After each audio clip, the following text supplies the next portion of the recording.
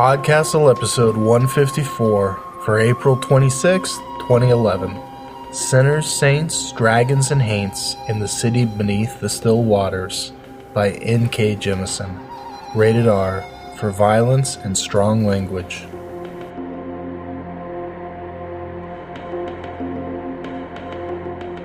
Hello, this is Rachel Swirsky again, hosting for the second week of 2. Today's story continues on last week's disaster theme. N.K. Jemisin's Sinners, Saints, Dragons, and Haints in the City Beneath the Still Waters takes us to New Orleans in 2005, just after Hurricane Katrina. Like last week, people who aren't sure they're ready to take on this subject right now might want to wait for next week's episode. A study came out a couple of years ago indicating that if you ask people how they feel about different kinds of disasters, they get a lot more upset about the ones caused by people than the ones caused by nature. Of course, popular science reporting doesn't have the best track record for accuracy. But taking the summary at face value for a minute, it matches my experience. It's hard to really hate a tornado, to be filled with moral outrage at an earthquake or a tsunami. My blood pressure raises higher when I think about terrorists or serial killers. Of course, a lot of times, it's not easy to really divide disasters up that neatly.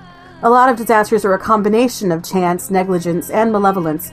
Plane crashes, for instance, don't tend to happen because just one thing goes wrong.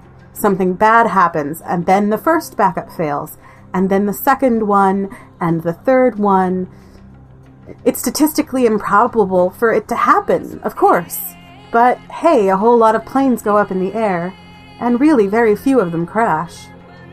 A dropped cigarette can cause a fire that gets out of control because of weather conditions, but also because the fire alarm was mounted 8 feet up the wall, and because the architects ignored fire safety regulations, and because the nightclub owner bribed the fire inspector to fake his report. After a disaster, we're left with the mystery of why. Fate? Nature? Coincidence? Incompetence? Hatred? All of them? Why did people have to die?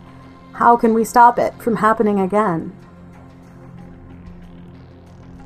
N.K. Jemisin is a Brooklyn writer whose previous works have been published in Clarkesworld, Strange Horizons, and Bane's Universe, as well as Escape Pod and PodCastle. Her novel, The 100,000 Kingdoms, has been nominated for a Nebula Award, and her next novel, The Kingdom of Gods, will complete her critically acclaimed Inheritance trilogy. Sample chapters are available at nkjemisin.com, and the books are available in bookstores now. Sinners, Saints, Dragons, and Haints in the City Beneath the Still Waters first appeared in Postscripts. It's read by Laurice White, an aspiring voiceover artist. You can hear her work in any other time. Erotic audio, available on Amazon and eBay. Visit her at It's the Voice, that's the with an A.com, or like It's the Voice on Facebook. Sinners, Saints, Dragons, and Haints in the City Beneath the Still Waters by N.K. Jemisin. The days which bracketed hurricanes were painful in their clarity. Sharp-edged clouds, blue sky hard as a cop's eyes, air so clear that every sound ground at the ear. If a person held still enough, he would feel the slow, unreal descent as all the air for miles around scraped, slipped, slid downhill into the whirlpool maw of the approaching storm. If the streets were silent enough, he would hear his own heartbeat, and the crunch of rocks beneath his feet, and the utter stillness of the earth as it held its breath for the dunking to come. Tookie listened for a while longer, then hefted the plastic bag a little higher on his shoulder and resumed walking home. A ways behind him, a hulking shadow stayed put. Tookie sat on the porch of his shotgun house, watching the rain fall sideways. A lizard strolled by on the worn dirt strip that passed for a sidewalk. Easy as you please, as if there wasn't an inch of water already collected around its paws. It noticed him and stopped. "Hey," it said, inclining its head to him in a neighborly fashion. "Sup?" Tookie replied, jerking his chin up in return. "You gonna stay put?" it asked.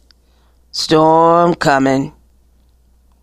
"Yeah," said Tookie. "I got food from the grocery." "Ain't gonna need no food if you drown, man."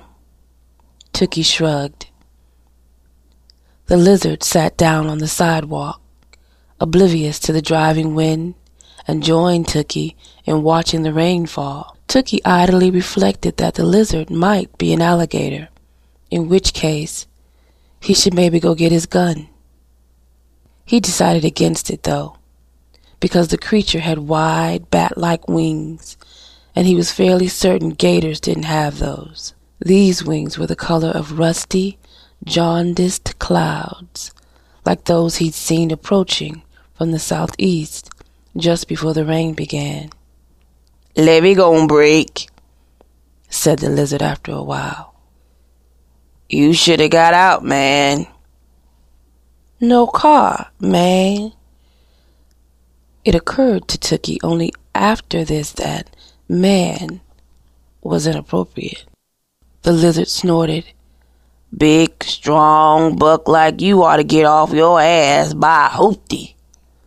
"The fuck I need a car for? The bus and streetcar go everywhere I want to go." "Except out of the city with a hurricane on your ass." Tookie shrugged again. "My mama had a car. She and my sister and her kids was all that could fit."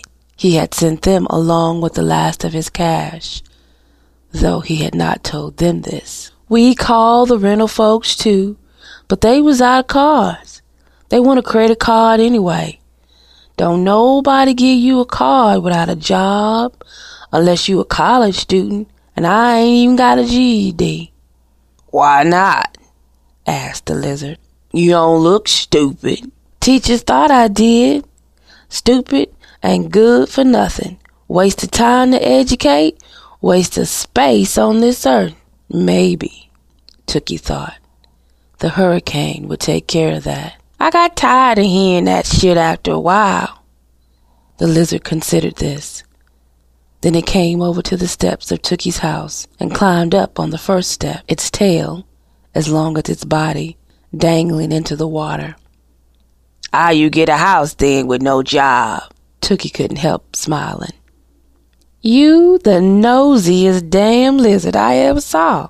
The creature grinned at him, flashing tiny needle-like teeth. "Ain't I? They don't let me out much." "So I see." Perhaps Tookie was feeling lonely. He decided to answer. "I sell a little weed," he said. "Get some Adam from over the bridge. Sell it to the white kids over by 2-Lane. Don't take much to make the rent." "Adam." "X. MDMA. Little pills make you happy." "Oh." The lizard settled itself more comfortably on the doorstep, then abruptly raised itself again. "Hey, you ain't got no pit bulls, do you? I've been smelling something big and mean now and again. I hate dogs." Tookie chuckled. "Nah, I'm just a foot soldier, man." The lizard relaxed. "Me too." "You ain't no foot soldier, you a fucking lizard." "Shut the fuck up, man." The lizard followed this amused statement with a yawn. "Mind if I crash here for a minute? I'm tired as hell." "Come on up on the porch," Tookie said. The polite thing would have been to invite the creature inside, but he'd never been one for letting animals in the house. "I got some Vienna sausages." "I ain't hungry, and the step is fine, thank you." The lizard rolled onto its side like a cat, sunning itself, except it wasn't a cat, and the pelting rain wasn't, son. Suit yourself. Tookie got to his feet, mopping warm rain from his own face. The porch overhang wasn't stopping it at all now. The wind had gotten bad enough that the stop sign on the corner was bent at a sharp angle, its 4 letters so blurred with driving water that they seemed ready to wash off. Across the street, 3 shingles blew off Miss Mary's roof in rapid succession, the sound of destruction muted by the rising freight train wind. The lizard turned to follow Tookie's gaze. She should have got out too. Yeah, Tookie said. He sighed. She should have. He went inside, and the lizard went to sleep on his porch steps. The next day, watching through the attic door as his second-hand furniture floated, Tookie wondered about the lizard. His food bags were secure between 2 half-rotted wooden slats. His gun was in one of them, and the water didn't look too bad, so carefully he lowered himself through the attic door into the drink. On the porch, he paused for a moment to marvel at the sight of Durgeois Street transformed into a river. Driven by the still, powerful wind, the water was up to his waist. Down on the street, it would probably be chest deep. Only the topmost edge of the bent-over stop sign was visible. All the houses had been strangely truncated, like mushrooms only half emerged from rippling gray soil. "Hey," said a voice, and Tookie looked up to see the lizard clinging to his porch ceiling, upside down. It yawned, blinking sleepily. "I told you to let me go." "I guess you did," Tookie said, a note of grudging wonder entering his voice. Most of the other denizens of his street had gone to the convention center if they couldn't get out of town. There was only him and Miss Mary. And Miss Mary's door was stove in, a little rapids frothing on her porch as water flowed in. "Damn shame," said the lizard. Tookie stepped off the porch.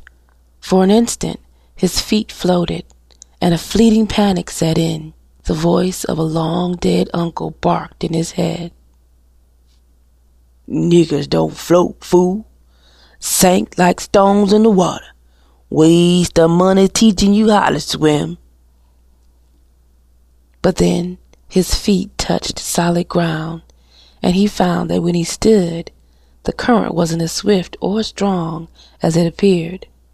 Simple enough to walk perpendicular to it.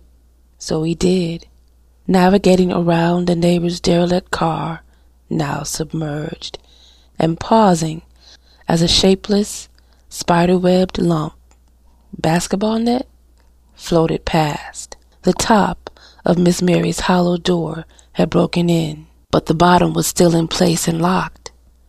Tookie pulled himself over it and looked around the old lady's living room. "Miss Mary," he called. "It's Tookie from across the street. Where you at?" "In here, about to drown. Goddamn, what you think?" returned the old woman's voice, and he followed it into her kitchen, where she sat on a chair that was probably resting atop her dining table. He couldn't tell for sure because the table was underwater. He pushed his way through floating jars of spices and wooden spoons. "Come on here, Miss Mary," he said. "Ain't no point in you staying." "It's my house," she said. "It's all I got." She had said the same thing a few days before when he'd invited her to pass the storm with him. In his house, which was higher off the ground and newer, or at least not as old. "I ain't gonna let you stay up in here." In a flash of inspiration, he added, "Lord don't mean for nobody to just sit and wait to die." Miss Mary, 84 years old, and about as many pounds, threw him a glare from her waterlogged throne. "Lord don't like bullshit neither." He grinned. No, I guess he don't. So come on in, before I drown in your kitchen and stank up the place. So she gingerly eased herself off the chair, and Tookie helped her into the water. He had to wrap her skinny arms around his neck. Then with her on his back, he waded out of the house and back across the street to his own personal bayou. There, with much huffing and cursing, he managed to hoist her up into the attic without breaking any of her old bones. Once that was done, he headed out onto the porch again to see the lizard, but it was gone. After a sigh, Tookie went back inside and climbed to the attic himself.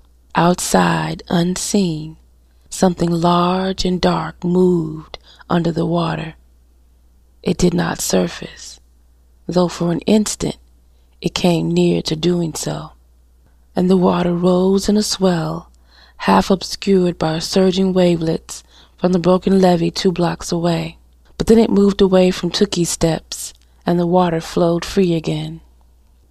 The water kept rising even after the wind fell, all through the skin-stingingly beautiful day that arrived in the storm's wake.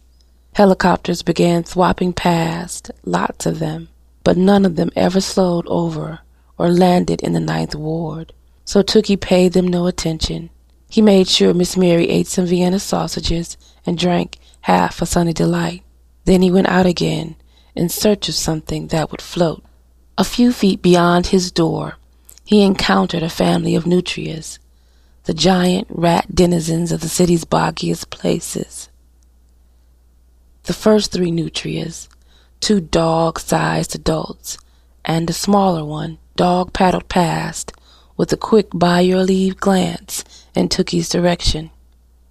The 4th came along some ways later, swimming slowly, its eyes dull, mouth open and panting. As its right foreleg came near the surface, Tookie saw that it had a bad break, white bone flashing under the brown water. Flies already crawled around its sleek, wet back. Tookie reached out and caught the creature, lifting it and giving its neck a quick wring. It went limp in his hands without a squeak. As Tookie tossed the small body up onto a nearby rooftop, the water was already foul, but he couldn't abide adding to the mess. He noticed that the 2 adult nutrias had stopped. They did not look angry, though they watched him for a long moment. Then they resumed their trek, and Tookie did too. 2 streets over, he ran into Dre Amistad, who was pushing an inflatable kiddie pool that contained a scrawny teenage girl and a naked baby nearly as thin. The girl threw Tookie a hostile, defensive look as he approached, but Dre seemed relieved. "I'm so glad to see you, man. Can you push for a while?" He looked exhausted. "I can't," Tookie said, nodding apologetically to the girl. "I got to find something to carry this old lady who's staying at my house, my neighbor." Dre frowned. "Old lady?" He glanced up at the young girl and baby pointedly, but the girl frowned at Tookie, some of her hostility fading. Heartened by this, Tookie said, "She ain't got nobody, man. Her daughter over in Texas." Tookie cut himself off then, annoyed at his urge to justify his actions. Above their heads, another helicopter flitted past, going to rescue someone else. "Look, where you headed?" Dre shook his head. "We was gonna go to Chalmette, but we heard the cops was shooting people there. They even shooting white folks. Anybody coming out of New Orleans. Guess they think the flood's catching like the flu or something." "Nah, not Chalmette," said the girl, in a tone that suggested she had said it before. Dre shrugged. He looked too tired to care. "Where you going now?" Tookie asked, trying to restrain his impatience. "We heard people was going to the Navy base," said the girl. "The government was going to close it 'cause all the soldiers is off in Iraq. Maybe they got beds and medicine."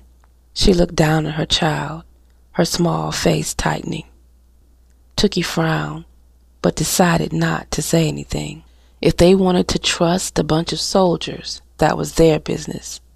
See if you can get everybody up on the roof. Rest for a bit, Tookie said to Dre, turning to splash away from them. I got food and stuff. Let me fetch the old lady and then I can help you push. I ain't waiting, Tookie. Tookie stopped and turned back to him, incredulous. Any fool could see they had a better chance together than alone. I just got to get somewhere dry, Dre said softly, a plea. Tookie, man, Dre faltered, silent, then looked away. After a moment, during which Tookie just stared at him, Dre blinked quickly and then resumed his dogged pushing of the kiddie pool. The girl watched Tookie until they were out of sight. Turning away, Tookie stopped as he saw the lizard, this time crouched atop a crazily leaning traffic light pole. It was looking in the direction Dre had gone. Them soldiers ain't gonna let nobody in, it said scornfully. Bunch of poor-ass folks like that. Soldiers gonna shoot 'em and get a medal for it. Must be out of their damn minds. You ain't dead, Tookie said, surprised at how glad he felt. Nope. Hey, it's a little rowboat round back of that house. It nodded toward a house on the corner that had been washed off its foundations. It leaned at a drunken angle, surrounded by its own vomited debris. And it's a barge a couple of streets over, all dry and high. A barge? The lizard shrugged. I ain't lying. Biggest 3 or 4 houses sitting in the middle of the street. Guess they didn't tie it up, put down anchor, whatever. You can hold up there for a little while, safer than these houses. It tilted its head up to peer at another passing helicopter. They gonna have to start actually helping people soon. Tookie nodded slowly, too polite to say he believed it when he saw it. It's a dead nutria over on Rainez, he said, on a rooftop, maybe 3 houses from the neutral ground, which was underwater. Tookie grimaced. The corner, I mean. Its leg is broke, but the rest is all right. I just killed it. The lizard grinned, its needle grin again. What? I look skinny. Tookie shrugged, smiling in spite of himself. Yeah, you right. You the most fucked up looking lizard I ever saw. Skinny ain't half. The lizard laughed.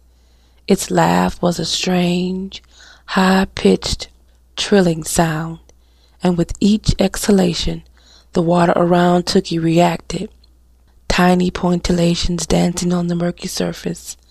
When it stopped laughing, the water became still once more. Nutrients good eating, it said thoughtfully, and bobbed its head at him in a gesture that might have been thanks. Might call some folks to come share. Tookie stepped quickly aside as a ball of fire ants floated past. What? It's more of you? Mm-hmm. My whole family all over town right now. That right. Yeah, right. It drew itself up proudly. My people been here generation, darlings, born and bred. Tookie nodded. His people were the same. Hey, said the lizard, its grin fading. Listen, you be careful. It's some kind of big thing around here. A mean thing. Like what? The lizard shook its head. This movement was not remotely human-like. Its neck wove like a snake's. I ain't seen it, but I smelled it. Saw a dead dog over by the playground. Looked like something had been at it. Another dog, maybe? Tookie had seen several in the past few hours, roaming or swimming, looking lean and forlorn. Must have been hungry. Dog was bit in half. The lizard shuddered, wings making a papery rattle. It looked away, down the long street of listing houses, car roof islands, and still dark water. "Might be anything," Tookie said, though he was aware that this was not reassuring. "That storm was bad, worst I ever saw. Even if the levees hadn't broke, feel like it ain't done yet somehow." Another helicopter passed, this one low enough that Tookie could see a person inside with a big TV camera aimed at him. He put his hands on his hips and regarded the helicopter coldly. If it wasn't going to help, he wished it would just go away. "It ain't," the lizard said softly, its eyes distant and burnished with worry. "Done, I mean. Something ain't right.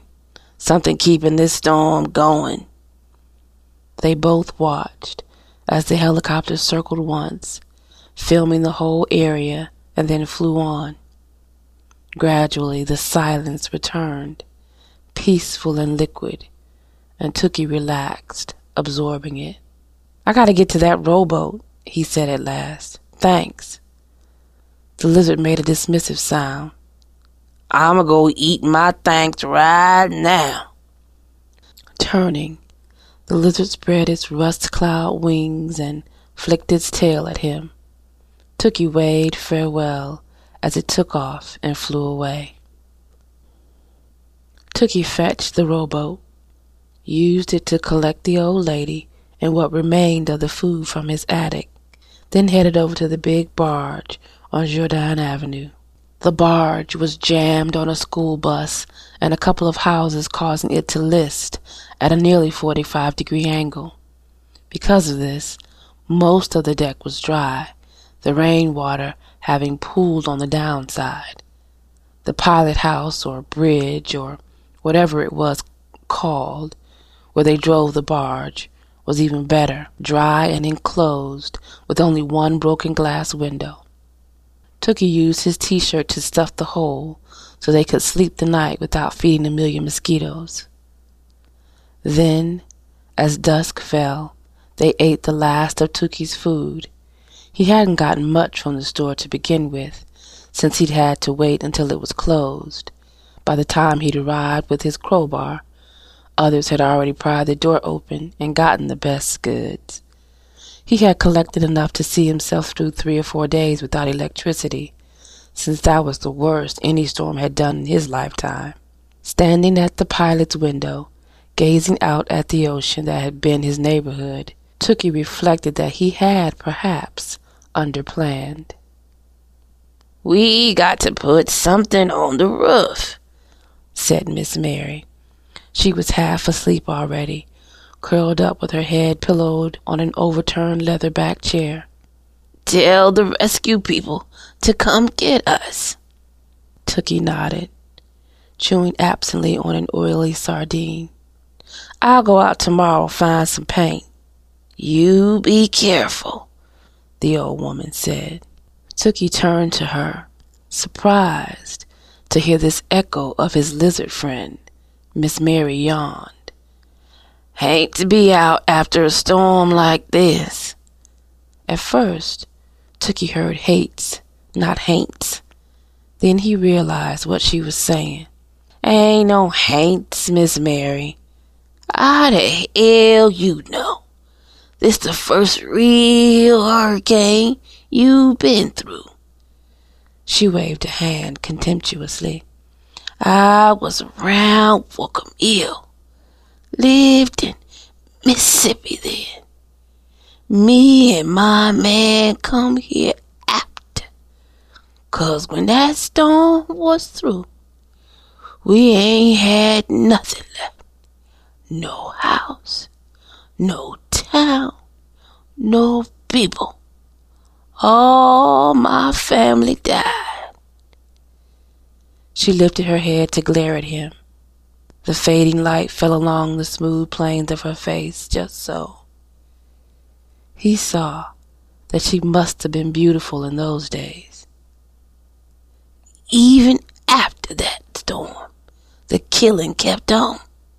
It was something else around keeping it going, turning people ugly. My mama said Haints was just ghosts, Tookie said. Scare you, but can't kill nobody. Demons, then. Spirits, monsters, don't matter what you call them. They come with the storm. Some bringing it, some seeing it through, some sending it on, and some keeping it on so it can kill some more. So you watch your ass. She spoke the last 3 words, leaning forward, precisely enunciating her vehemence. All right, Miss Mary. Tookie came over and sat down beside her, making himself comfortable as best he could against the hard metal of a bulkhead. You get some sleep now. I'll keep an eye out. She sighed, weary, and lay down again. A long silence fell. I'm too old to start over again, she said softly. He fanned himself with one hand. It was stuffy in the little chamber with the windows closed. We gonna both do what we got to do, Miss Mary. She said nothing in reply, so he added, Good night. After a while, she slept, and despite his intention to keep watch, Tookie did too. Deep in the night, when the city was still but for frogs and drifting water, they were jolted awake by the low groan of metal crunching and grinding against itself. Something made the barge jump, rocking alarmingly towards wobbly straightness before it settled back into its leaning stability. Years of nights spent crouched low in his house, wondering whether the people outside his window were assassins or just ordinary robbers, kept Tookie silent beyond an initial startled curse. Years of whatever life Miss Mary had lived kept her silent as well. She stayed put while he crept to the window and peered out. With no street lights, the dark was all-encompassing. A sliver of a moon was up, illuminating the water, the fog curling off its surface, but everything else was just shapes. The water was rippling, though, in the wake of some movement, something big, to judge by the ripples. Tookie waited. When the water was still again, he turned back to see that Miss Mary had pulled a crooked steak knife from one of her many pockets. His heart leapt in irrational alarm, though he should have laughed. The little knife would be no use against whatever had jolted the barge. "What you see?" she stage whispered. "Nothing," he replied. "Just water." She scowled. "You lying." Anger blazed away days of waterlogged weariness in Tookie. She sounded like those old teachers of his, years gone, and for a moment he hated her as he'd hated them. "How you gonna say I'm lying? You can't half see, crazy old biddy." "I can see you just fine." There was no mistaking the menace in the old woman's tone. Belatedly, 2 things occurred to Tookie. First, that her knife wasn't too small to hurt him, and second, that his gun was tucked away safe and useless inside the bag that had held their food. "Don't need no damn gun," he thought, his hand clenching into fists. They both froze as, somewhere on the next street over, a house collapsed.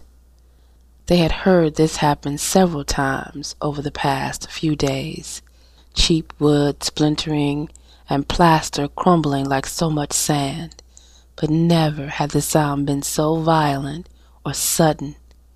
It was as if something had knocked the house down, or perhaps stomped on it. Either way, the demolition hadn't taken much effort. Tookie met Miss Mary's eye, and she gave him an "I told you so" nod. She had put the knife away, he saw, so he decided to say nothing more about it. His own anger was gone, shattered like a ruined house's walls, leaving him feeling foolish and ashamed. What the hell was he doing? Getting so worked up over a little old lady anyhow? They had bigger problems. In the morning they rose and went out on deck. By the clear light of dawn, the city's devastation somehow seemed more stark. The reeking water, the melting houses, the silence. Tookie stood transfixed by it, for the first time realizing that the city would never be the same, no matter how well they fixed it. Yet he could not bring himself to mourn, because despite the evidence of his eyes, he could feel that nothing was dead.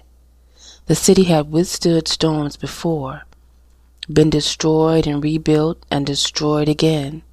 Indeed, as he stood there, he could almost feel the land somewhere below, still holding its breath, waiting and untroubled, calm like the eye of a storm. Miss Mary was the first to spot something odd, a long flap of something that looked like stiff cloth near the barge's prow. It hadn't been there the day before. Tookie poked at the cloth with his toe, trying to figure out what it was, and troubled by a nagging sense of familiarity as Miss Mary muttered about Haints and a plague of devilry. Finally, Tookie picked up the thing to toss it overboard. As he did, he noticed blood on one corner of it. Only then did he realize that the stiff thing was not cloth.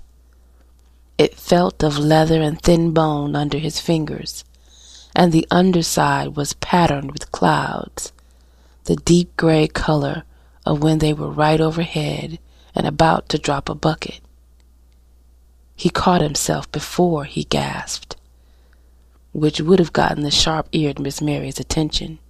Instead, he simply went to the deck wall and peered overboard, dreading what he might see. There was no lizard corpse, but he noticed something else. The school bus that had been lodged under the barge's stern, keel, the front underside. The bus had been almost comically jammed in place the day before, its hood invisible beneath the water and its rear end jutting undignified into the air. Now the bus's butt was crumpled as if something huge had stepped on it in an effort to climb aboard the barge. The weight of whatever it was had pushed the bus down and levered the barge upright. That was what had caused the shift the night before. "What you see?" Miss Mary asked, not as belligerently as the night before. "Nothing but water," Tookie said again, and he dropped the wing back onto the deck, bloody side down, so it looked like a rag again. When the waters receded, he vowed privately he would find a place to bury it proper. The water seemed lower when Tookie dropped into it from the ladder. It had been up to his neck the day before. Now it was only up to his chest. Progress. There was no current, so the rowboat hadn't drifted far. Tookie climbed into it, and, using the nail-studded plank of wood that he'd appropriated for an oar, set off. After an hour of fruitlessly searching the handful of corner stores dotting the neighborhood, he began searching houses instead. This went better, though on several occasions there were unpleasant surprises. In one house, he found a bloated old man still seated in an armchair with the TV remote in his floating gray hand. The water hadn't risen that fast. Tookie figured the old fellow had just wanted to go his own way. He was coming out of that house with his hands full of white paint cans when movement in the rowboat made him start and drop the cans and grab for a gun he did not possess. He cursed himself for forgetting it again. "Hey," said the lizard, lifting its head over the boat's rim. "Thought I smelled you round here." Tookie stared at it. "You all right?" The lizard looked puzzled. "Why wouldn't I be?" "Something came after the barge last night. I found..."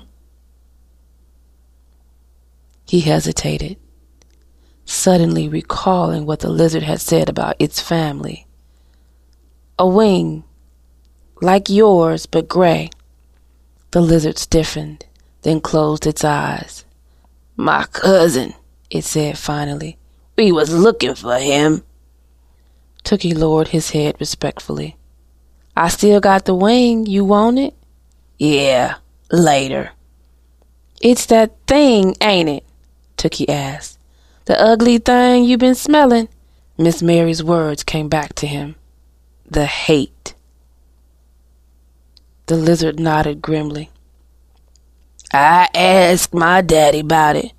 Come around sometimes, this thing, after a real big storm. Killing is what draws it. Like mean, got a shape and gone walking around, spreading more mean everywhere it go." Tookie frowned, recalling their near brush with the thing the night before. It was something else around, Miss Mary had said of the time after Hurricane Camille, turning people ugly. Was this the same kind of thing? If it had gotten onto the barge, would it have eaten them as it had eaten the lizard's cousin? Or... He shivered as he remembered Miss Mary looking so mean with that knife. He probably hadn't looked all that friendly himself, with the urge to beat the old woman to death running hot in his blood. "Last time it come round," said the lizard, "it killed a whole lot of us before we finally got it. It like us even more than you folks." Tookie scowled. "Then you ought to be inside somewhere, not out here talking shit with me." The lizard scowled back and slapped a paw on the boat's metal rim. "I ain't gonna let no damn monster run me out of town. They killed it before, my daddy said. Took a lot, but they did. So we gonna have to do it again." Tookie nodded, then picked up the paint cans and began to load them onto the boat. "Come on back to the barge," he said. "Let me get my gun." But the lizard came up to him and put its paw on his hand. Its skin was cool despite the heat, dry despite the humidity, and up close it smelled of ozone and soupy dawn fog. "Ain't your fight," it said. "I'd still be up in my attic but for you, maybe dead." "Might have been rescued by now but for me," it said stubbornly. "This thing make people so ugly they don't even want to help each other. You know they ain't gonna give no food or water to all those people at the Superdome. Just left them there." It shook his head as Tookie gaped at it in disbelief. "This storm 3 days gone and still killing people. That ain't right." Tookie set his mouth in a grim line. "Man, people don't need no monster to make them do evil-hearted shit. All it takes is a brown face or somebody wearing old tore-up clothes." "This thing make it worse." The lizard hopped out of Tookie's boat, dog paddling easily in the water. "I told you, man, I'm a foot soldier. You know." It hesitated. "You know, right? I brought the storm, me and mine." Tookie nodded slowly. He had suspected that from their very first meeting. "Storms gotta come," he said. "Everybody in this city know that."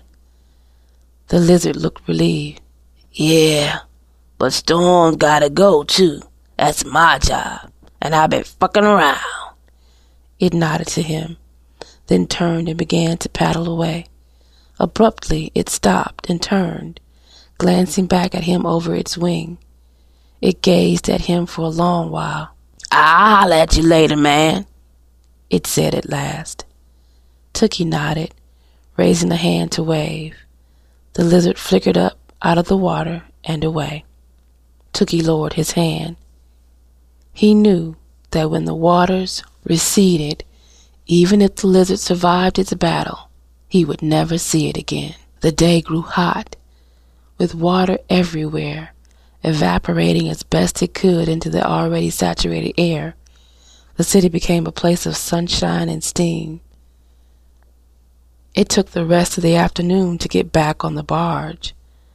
Tookie had to climb up by the way of the school bus, standing in the footsteps of the hate which gave him the heebie-jeebies, and paint the word help in 5-foot letters on the barge's long flat roof. The heat and humidity devoured Tookie's strength. He fell asleep on a pile of dry sheets he'd salvaged from a 2-story house whose upstairs hadn't been damaged at all. There had been 3 other survivors inhabiting that house, he'd found. Children, the oldest barely 12. It wasn't their house either, so they hadn't protested his scavenging. He'd given them some of his food and invited them back to the barge, but leery of strangers, they'd politely declined. Miss Mary called herself keeping watch, walking around on the deck. Tookie suspected she just didn't want to smell him after 4 days of funky water and no showers. To his annoyance, she smelled the same as usual, like old lady. He was deep in a dream of being at a house party over on Elysian Fields with a pretty red-boned girl checking him out across papers full of crawfish and corn and potatoes when Miss Mary shook him awake. He sat up, snarfling drool, and looked around. Sundown. Long golden colors arced over the sky. I hear something, Miss Mary said. Her steak knife was out again, and he felt a sleepy species of worry. Hear what? He asked, but on the heels of the question, he heard it too. A sharp, echoing cough, loud and deep, like from the chest of some beast. A big beast, the size of an elephant maybe, somewhere on one of the streets toward the river. And then, before the echoes faded, he heard a harmony of other sounds, high-pitched trills. Over where he heard it, a small cloud hovered in the otherwise clear sky, growing thicker. Tookie scrambled to his feet, searching among the plastic bags. Miss Mary, you stay in here, he said as he rummaged. Don't go out unless you hear a helicopter or people in a boat. I got to go. She did not ask where. You got any people you want me to find once I get out the city? My mama'll be in Baton Rouge with my sister. There. It was there. Tookie pulled the gun out and checked it. It was fully loaded, but it needed cleaning. He had never liked handling the thing. Maybe it would jam. Maybe it would backfire, leave him blind and handless at the feet of the hate. He thrust the gun into the waist of his pants. That ain't no haint, Miss Mary said. You was right. It's something else. I hope so, Tookie said. Can't kill no haint. Bye, Miss Mary. Bye, fool. But she stayed on deck, watching him as he swung himself over the ladder and climbed down. The noise had gotten worse by the time Tookie paddled near, keeping low in the rowboat and moving the nail plank as little as possible to avoid telegraphing his approach. It wouldn't have mattered if he showed up with the second-line band, though. Between the roars of the thing, the trills of the lizard, splashing water, and the crash of cars or houses being destroyed, Tookie didn't have to worry about being heard. And as he paddled, a deeper sound made him look up. The cloud that had gathered overhead was turning darker, thicker. He thought he saw flickers of lightning in its depths. When he saw that the porches of the houses nearby were above water, they had chosen high ground for their battle. Tookie parked the boat, jumped onto a dry porch, and began running. His gun was in his hand. He ran low and leapt almost soundlessly across the gaps between houses. One porch, another half buckled by water damage, another that overlapped the third because its house had collapsed sideways. And here Tookie stopped because the thing was there. It was there, and it was huge. Its smell was like sulfured asphalt or the thick fermented funk of an algae bog. And instead of coughing, this time it roared like a barge horn gone mad with rage. It was hard to see in the fading light, and for that blessing, Tookie thanked the God that he suddenly believed in, because what little of it he could see came near to shattering his mind. Or perhaps that was his own fault, because the thoughts that flowed into his head were so swift and twisted, so wrong yet powerful, that they had to come from somewhere inside him, didn't they? Some festering boil deep within, tucked under years of apathy, bursting now and spreading poison all through. Got to go kill me some niggas, was one of the thoughts, even though he had never thought that way in his life, and the cadence of the thought was all wrong. New Orleans spoke with more rhythm. He tried to think his own thought. Sound like some Bama motherfucker in my head. What the? But before he could complete it, there was an oily flip over. And then he thought, all these in my city ain't done shit to save it. And also, gonna find me some bitches and fuck them and then shoot up them white motherfuckers over in Chalmette, maybe Gretna, give them something to be scared of, and, of course, that old lady slowing me down, get rid of her. And more, so much more. So much that Tookie cried out and fell to his knees on the crumbling porch, the gun clattering on the old wood as he clutched his head and wondered if he could die of pure evil. But then a sharp squeal penetrated the hate, and Tookie looked up. The monster had paid him no heed despite his shout, preoccupied as it was with the enemy before it, a sextet of tiny creatures that dipped and wheeled in aerobatic circles around its misshapen head as it turned to follow them. In profile, it was even uglier, lumping and raw, its lower jaw trailing spittle as it worked around a mouthful of something that wriggled and shrieked and beat at it with wings like rusted ochre clouds. No, God damn it, Tookie shouted. Suddenly his head was clear, the hate shattered by horror. He raised the gun, and something else arose in him, a great, huge feeling, as big as the monster and just as overwhelming, but cleaner, familiar. It was the city beneath his feet, below the water, still patiently holding its breath. He felt the tension in his own lungs. He had played no music, faked no voodoo, paid no taxes and no court to the chattering throngs who came and spent themselves and left the city bruised and weary in their wake. But the city was his, low creature that he was, and it was his duty to defend it. It had spent years training him, honing him, making him ready to serve for its hour of need. He was a foot soldier too, and in that breath of forever, he heard the battle call of his home.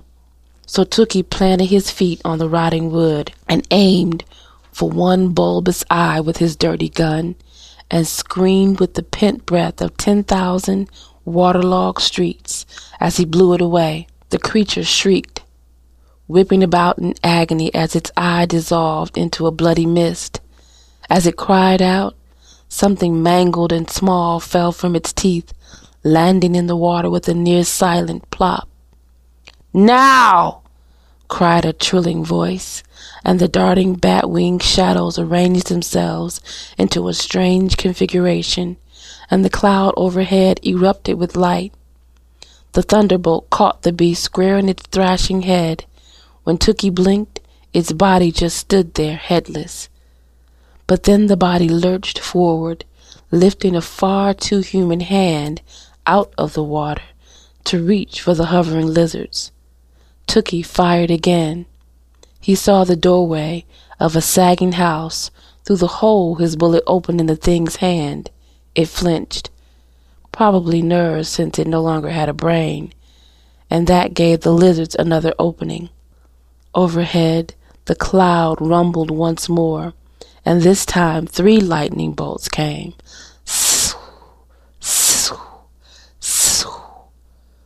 On Tookie's vision, the air smelled of burning dog and seared rage, and by the time the after images faded and his eyes stopped watering, it was all over.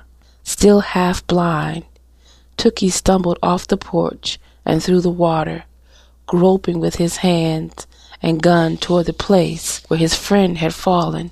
The other lizards converged around it, some hovering and some dropping into the water themselves to support a small bloody body.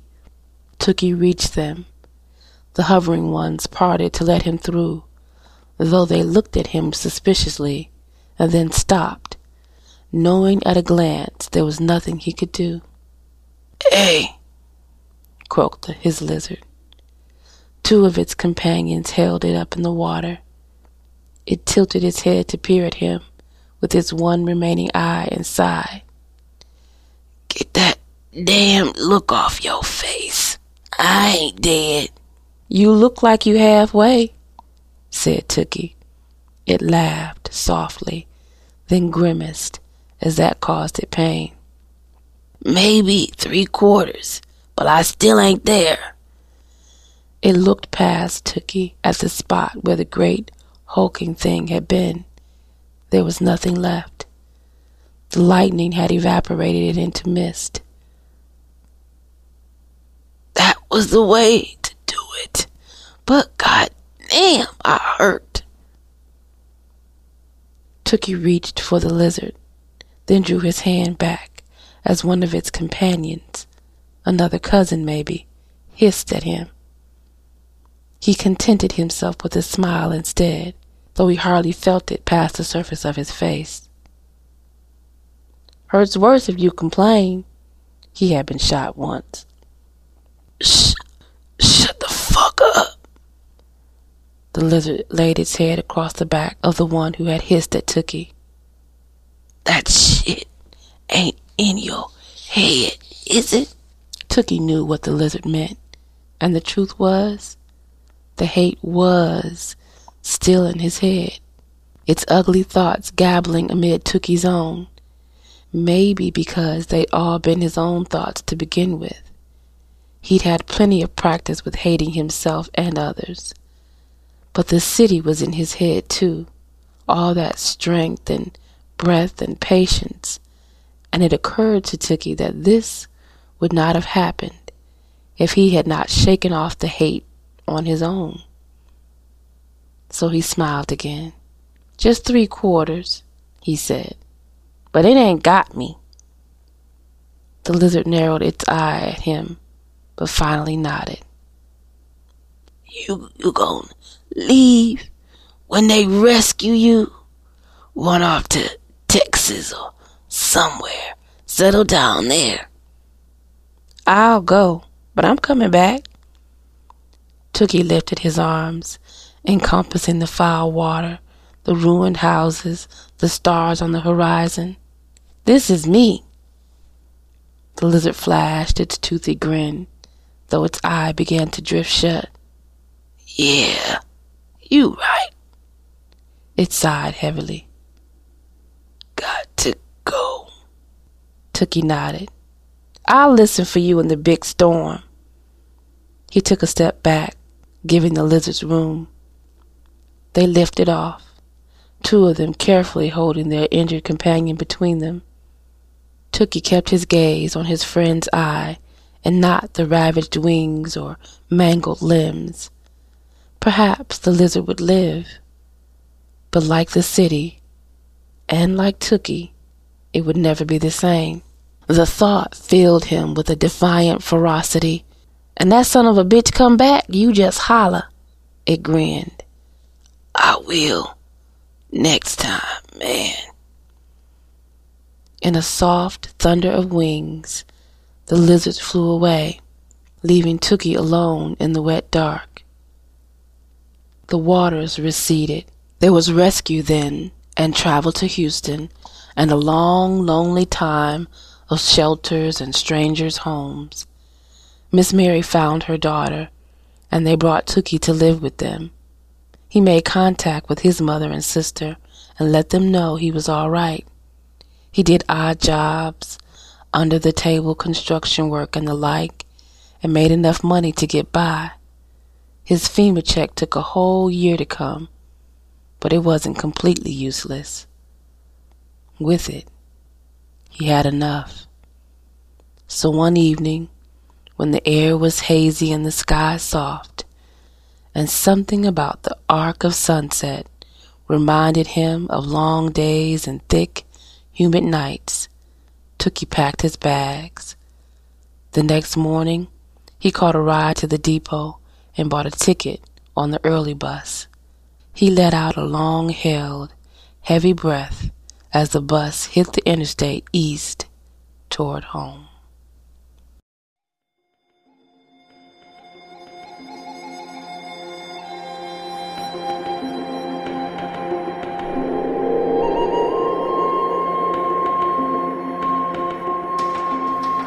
And welcome back. When I think of Hurricane Katrina, I can't help thinking of the U2 and Green Day video for their cover of The Saints Are Coming. The song is good, but I think the video must be one of the angriest rock and roll videos I've ever seen. A stinging indictment of how while we had soldiers fighting a war in another country, men, women, and children in our own waited for help, suffered, and even died.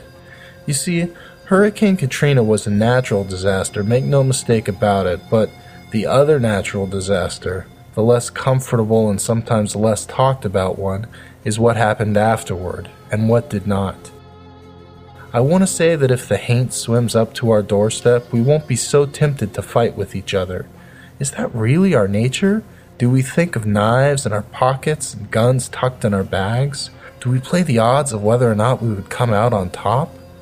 Instead of reaching out for help, do we shoot first? Or lock people up in a cage that was constructed less than 24 hours after the hurricane landed? I called it a natural disaster because that kind of hate seems to be part of our nature, and we seem destined to repeat it. But I believe we can break the cycle. We can face down the monster, face down the hate.